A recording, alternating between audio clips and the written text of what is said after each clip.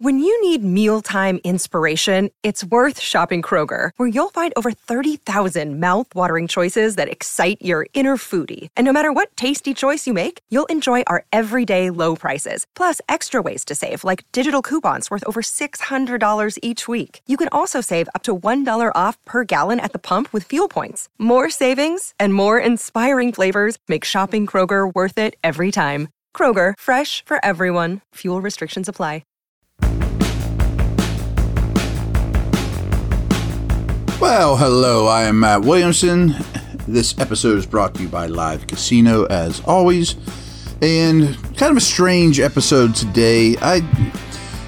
I'll be honest, I've been doing 5 days a week podcast. Sometimes I don't have a lot of content, and I really want to get into combine stuff with you guys too.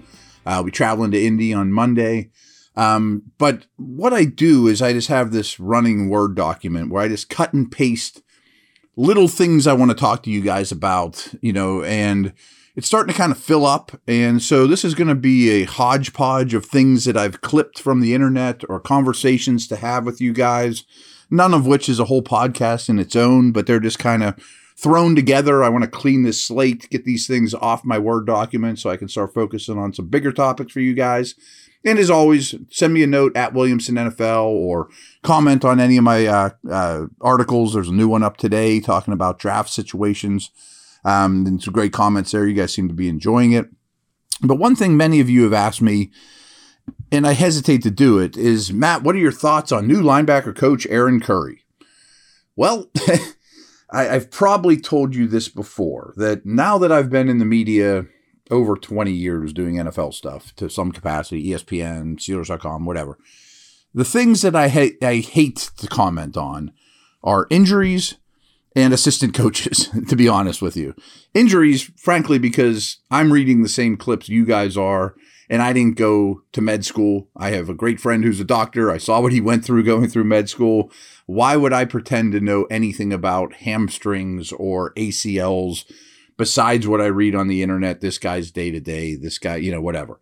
Not to mention, I've been in buildings where every day you have a staff meeting, and I sat there in those staff meetings, and the team doctor, the team physician, the trainers all sit there to tell you exactly their thoughts on this guy doesn't want to give it a try, his knee's weak, or he's not willing to try it, or boy, he's trying to run through a wall and has no business being out there. So behind the scenes, you have a great appreciation for the doctors. Same is true for the assistant coaches.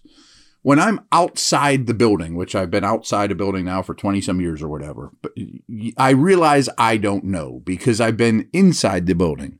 And you sit there inside the building, and you're like, man, our running back coach is really important. And nobody outside the head coach and the offensive staff and the people here know how good he is or what he does during the week or how he brings young recruits along or what a great recruiter he was. Or, man, why is that guy hired? If he wasn't coaching our tight ends right now, I don't think I'd, hire him to mow my lawn. I've seen very, very good assistant coaches, very bad assistant coaches, in my opinion, that, I just didn't see their value, So as an outsider, I know I don't know. So I'm going to give you everything I got on Aaron Curry, which is very, very little. They needed a linebacker coach, and he was considered. Here's what I know about Aaron Curry. I mean, really, his claim to fame is not promising, and it doesn't mean at all he's a bad coach or anything along those lines. But I've been a draftnik my whole life. I was 7 years old reading Mel Kiper's Blue Book, cover to cover. And my whole life, again, I'm almost 50 years old. There are several prospects, and this is the leader in the clubhouse, Aaron Curry, as a prospect coming out of Wake Forest. Again, this is a long time ago. The write-up on this guy is, this is the safest player in the draft. He has zero bust potential. He does everything well. He's smart. He's a hard worker. He has size. He has speed. He has everything you want. He's productive, blah, blah, blah, blah, blah. He can't miss. Safe pick. He's a leadoff double all day long. Seahawks used the third or fourth pick in the draft for him, and he stinks. And he was as big a bust in the top 5 about as you'll find. And his claim to fame was he's as safe as they can be. And it wasn't because he ruptured a knee, a Kajana Carter move or anything like that. He just wasn't good at the game.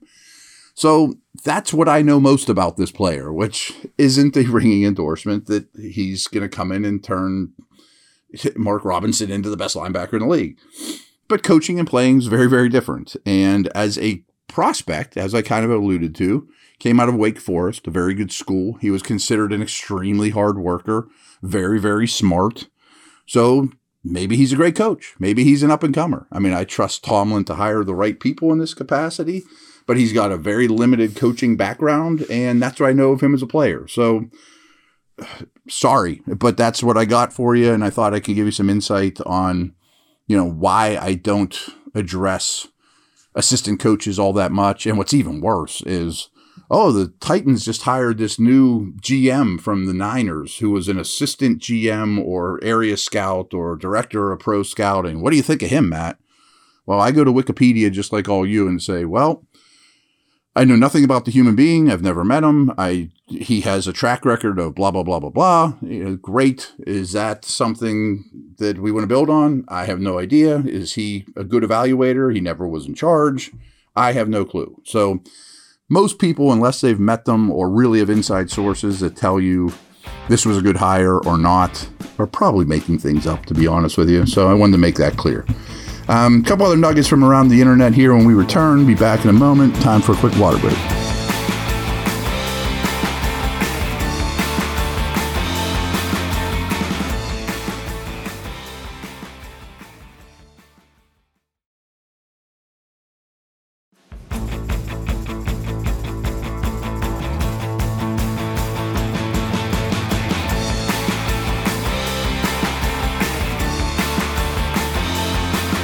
All right. So Pro Football Focus, who I often reference here because they pump out a lot of content and they have a lot of stuff that you can dig through, some of which I take with a grain of salt, some of which I think is very important. And I go to their site every day. There's about 10 sites out there I go to every day. And sometimes there's good stuff, sometimes there isn't. A lot of times it just starts conversations with you guys, which is great. So they put out a ranking earlier this week of what interior defensive linemen had the best years this past season? Who were the best interior D linemen in the league this past year? And this has always belonged to Aaron Donald. Of course. I mean, he's an all-time great, but this wasn't his best year and he missed a lot of time. Donald is not number one. This conversation's always who had the second best year at defensive tackle, basically for the last 10 years running. Well, this year, by their grades, Chris Jones of the Chiefs, Dexter Lawrence of the Giants, both graded out as a 92. They ranked Jones number one because he played a few more snaps than Lawrence. So basically it was a tie at number one. And I have no qualms with that at all. Chris Jones is a special player. He is a wrecking machine. He is possibly the second most important Chief, and he had his best year. He can win any way you want. I am enthralled. I am really smitten with Dexter Lawrence as well. People look at him and like, boy, that's a nose. And he looks like a nose. He's 340 pounds, but he plays a ridiculous number of snaps, all situations, took a huge step forward. He is a great one too. So there's some really impressive young defensive tackles in this league, including the third guy on this list from the same draft class, Quinnen Williams from the Jets. Those two dudes took big steps forward as they're progressing. So I have no problem with that. Then Donald comes in at 4. And here's their first sentence about Donald. For the first time since 2015, Donald did not finish with the highest overall grade at his position. First time since 2015, because he missed a lot of time. He still was over a 90 grade, though, for these guys. Donald's still great. If that's a down year for him, so be it. He was injured for much of it. But why am I talking about D tackles? Well, Cam Hayward came in 5th. And I'll be honest, if you guys listened to my early season podcast during the year, I was a little worried about Cam Hayward about a month into the season. Not that he was bad, but I thought maybe he's not quite the same. But boy, was he phenomenal. Really the last, I'd have to look at the chart, but like certainly the second half of the season, but probably even deeper into that, the last 10 games or so, I thought he was as good as ever. And I was happy to see that Pro Football Focus agreed with me. And here's what they said about him. Hayward wraps up his 12th NFL season with another year of elite production and grades across the board. The 33-year-old played over 800 defensive snaps for the 5th straight season and posted top 5 marks in run defense, total pressures, and wins above replacement. 58 total pressures is an awful lot for a guy that gets as much attention as he does, especially with Watt out of the equation. 33-year-old, he's kind of like Wolverine. I mean, he just keeps coming and coming and coming. And words like elite production, I don't throw around much, but I think he absolutely was elite. Pocket pushing, run defense, lines up on the nose at times, lines up all over the interior. Someday he's going to slow down, and I was worried earlier in the year that day had come, but it hasn't, and I expect him to still be a foundational player for a long time. And, well, not about a long time, but at least for next year. Not to mention his value to the team as a leader is frankly immense. I mean, he is a Joe Green-like leader. I mean, if you're around this team, you immediately understand his value, the respect, the standard is the standard. I mean, Hayward is the biggest stick on the team. I mean, he's the guy that patrols the locker room more than any other. Pouncey and DeCastro and those guys are gone. It is Cam's team. Ben is gone, of course.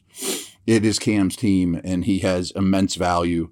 And we'll have to, hand that baton down. But for now, there is no denying who he is. And to be honest, I wanted to talk about this weeks ago. I was a little disheartened that he didn't win the Walter Payton Man of the Year. He'll have another year or two, I bet, to put his hat in the ring. And it usually goes to older dudes, like Whitworth won it 2 years ago. So I was a little shocked that Dak Prescott won it. But I think Cam Hayward is very, very deserving for all aspects of that. And maybe next year he gets one. I'd be unhappy if he doesn't get one before he retires. So last little nugget that I found on the internet too, I am a big fan of Nate Tice's work. His father was the head coach of the Vikings. He was Russell Wilson's backup for the Wisconsin Badgers. Now he's in the media and does a very, very good job, very tape driven. And he went through at every position and picked who was his most improved player at each position. Who's his quarterback from last year that improved the most over the course of the season. And his edge rusher was Alex Highsmith, and couldn't agree more. I was never worried about Highsmith, but I always thought he was always going to be Robin to, Watt's Batman, and he's never going to be Watt. But his standalone value this year to me was very telling, and now you have to lock him up soon, in my opinion. And here's what Nate said about Highsmith, and he doesn't talk enough in detail about what Highsmith did, but I agree with everything he said here. Life, death, and the Steelers having an edge player with double-digit sacks. These are absolutes. Even in the case of the last certainty after a season that saw reigning Defensive Player of the Year T.J. Watt miss a chunk of time. Highsmith stepped into the void and improved upon a strong 2021 showing. 35 pressures, 14 QB hits, and 6 sacks by recording 14.5 sacks in 2022, along with 55 pressures and 20 QB hits. So he had 6 more QB hits. He had 8.5 more sacks, 20 more pressures than a year ago. In 2021, he was quite good. 2022, he was really good. He was a problem for offenses on a weekly basis, even when the focus shifted his way with Watt out. A healthy Watt and Highsmith in 2023, plus the ageless Cam Hayward, as we talked about a minute ago, in the middle should be a real handful for every offense they face in 2023. So Steeler fans, as much as any fan base I've ever seen, focuses on their team more than they do the league as a whole or where their players rank on kind of a national level. So that's kind of what I wanted to do there in terms of where does Hayward stack up against the others, elite defensive tackles.